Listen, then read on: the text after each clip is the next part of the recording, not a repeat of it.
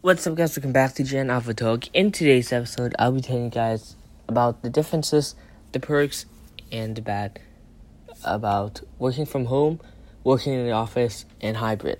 What are the trade-offs? Let's get into it.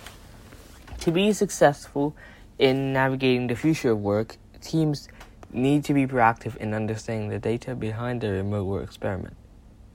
During the Great Recession, when companies looked to downsize their offices as a cost-saving measure, many employers allowed their employees to work from home.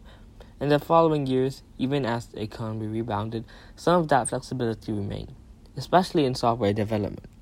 Less than a decade later, the onset of the COVID-19 pandemic further accelerated the option of work-from-home workplaces, while an estimated 7% of employees worked remotely before the pandemic. That number spiked to about two-thirds in the early months of lockdown. The COVID-19 pandemic quickly altered decades-old traditions of working from the office and introduced a new set of challenges for companies to overcome. As the world reopens, executives, managers, and workers are left to answer the questions about the future of work at their company. What are the trade-offs between remote, office, and hybrid work? How do companies decide which option is best for them? Let's first define the differences between remote, office, and hybrid work. Office work means the physical collocation of employees. In the most broad sense, employees of a company share a physical space, interact in person, and commute from their homes to the workplace. Remote work means employees do not work from a shared physical space. Instead, they collaborate online using digital tools rather than in-person collaboration from workplaces outside the office. Remote workers can choose to work from home, WFH, or work from anywhere, WFA. Work from home means employees predominantly work out of the same place where they live, sometimes in a dedicated home office. Work from anywhere means employees can work from any location, such as co-working spaces, coffee shops in any city. Remote work policies often differ greatly between companies. For example, some companies allow remote work, but require team members to be located in specific geographies. Example, certain cities or regions near the company's headquarters. Some remote employees may be required to be online at certain hours of the day to align team members and improve collaboration across time zones.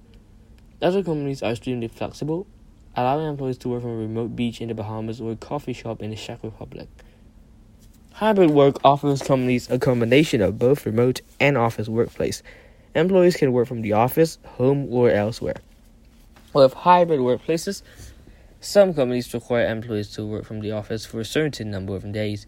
In the most flexible options, workers may only be required to work from the office once per week or a few times per month. In less flexible workspaces, workers may only be able to work a day or two from home, often on Fridays. Other companies have decided to keep their offices open as a co-working space for employees who would prefer them, even if coming into the office is not required by company policies. These offices resemble flexible co-working spaces, areas for occasional collaboration rather than assigned cubicles, confining workers to their desks during long workdays. They're friendlier, more open places for employees that effectively blur the line between work from anywhere and office workplaces. Hybrid workplaces are quickly becoming the default option for companies trying to balance the trade-offs between remote and office work. Many technology leaders have instituted hybrid workplaces. Dropbox created studios, office spaces that is restricted to collaborative work. Coinbase opted for a remote-first culture, but also left physical office spaces intact for employees who prefer them. According to CEO Brian Armstrong, over time the vision is to have one floor of office space in 10 cities, rather than have 10 floors of office space in one city. Remote work versus office versus hybrid. How do you decide which is best for your company? While many companies navigate through new ways of working, many are still undecided how they should work long-term. For companies deciding the future of work, it's important to consider the many trade-offs. The stakes are high. Just a small change in productivity, turnover, or happiness could significantly affect business outcomes and competitiveness. Factors you should consider when deciding the future of your working model. Companies must consider how remote and office work impact their employees' ability to achieve both their personal and professional goals while helping drive their business forward. Finding the best workplace will require teams to weigh many factors at once, which could change over time as teams learn more about how to excel in each environment.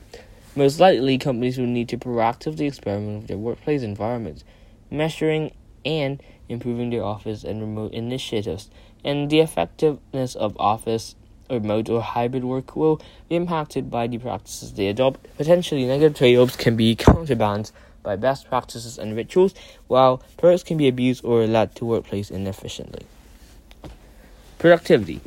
Companies should consider the long-term impact of office and remote work on productivity. Unfortunately, much of the information and data available today about workplace productivity comes from surveys, which are prone to respondent biases and become stale quickly without ongoing research. Moreover, industries, job roles, and company size impact what productivity looks like and how companies measure it. For many companies, remote work can be a boon for productivity. Workers create a quiet, productive space at home. Managers hold fewer meetings by encouraging asynchronous communication and giving employees more time for productive work. Company culture relies on employees to be self-disciplined and motivated. Remote employees, however, may also face distractions at home, like children and family, that interfere with productive work. Managers may hold more meetings because of distrust, destroying employee productivity. They're more likely to resort to spyware to manage harder, breeding distrust. Offices can be unproductive too. Employees face more distractions, like disruptive coworkers and noisy environments. Managers hold more meetings because they're convenient. They're more likely to reward false productivity, where employees are valued simply by showing up. The company relies on managers to discipline and motivate employees. In an ideal office workplace, managers hold fewer meetings because of greater employee visibility in the office. Workers find a place to work that matches their preferences, such as a cubicle, conference room, or lounge. Hybrid work offers a potential balance between office and remote productivity. Employees can choose the right environment based on their schedule each day, maintaining the flexibility that allows them to optimize their workspace. Managers can balance meetings and productive time by using remote and office time effectively, giving workers long periods of time for deep work and focus. Managers now new to remote work, they may also get necessary face time without needing to micromanage in a hybrid workplace. Collaboration. Like productivity, collaboration is difficult to measure but important for a company's long-term innovativeness. In a remote work environment, employees lack the effectiveness and creativity of in-person collaboration. Communication is noticeably more difficult, and distributed teams face communication challenges across time zones. Microsoft's Satya Nadella waded cautiously into the waters of remote work, warning other leaders about the risk of burnout, negatively impacted mental health, and depletion of social capital. Facebook's Mark Zuckerberg argues that social bond building, cultural creativity, whiteboarding, and brainstorming need to happen at the office. Many remote teams try to offset their inability to easily collaborate with new rituals and practices. Tools like FigJam and Miro help teams whiteboard digitally. LiveShare helps developers pair programs from anywhere in the world, while Codespaces can reduce the complexity of managing developer environments.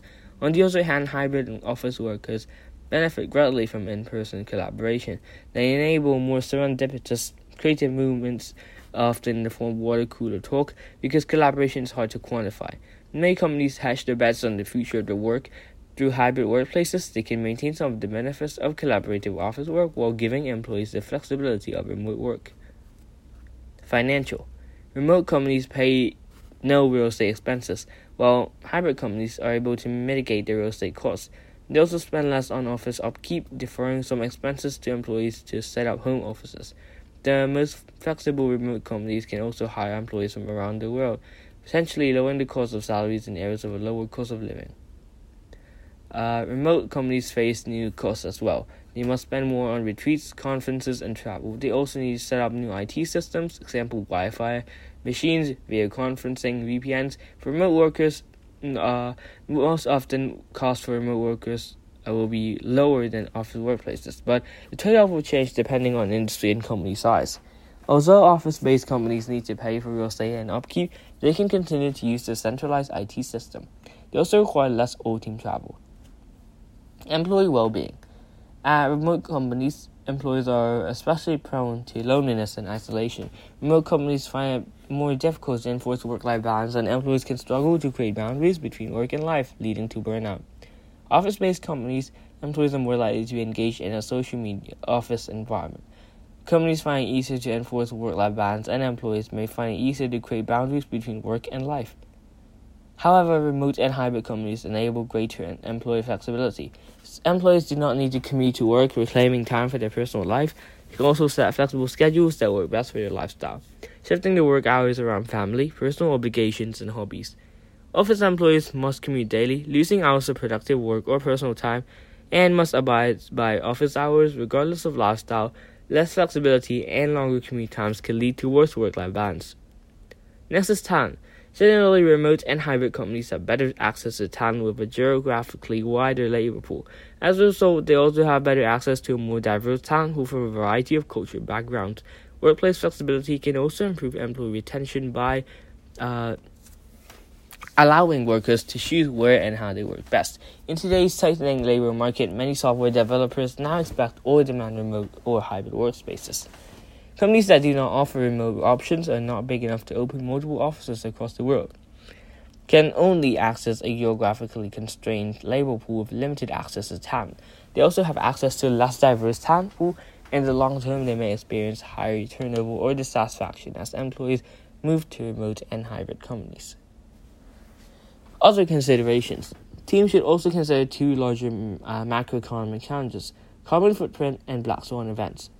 Remote companies can lower their carbon footprint with smaller offices and no commutes, although some of this is offset if employees buy larger homes. Other office companies can have larger carbon footprints with daily commutes and large office spaces.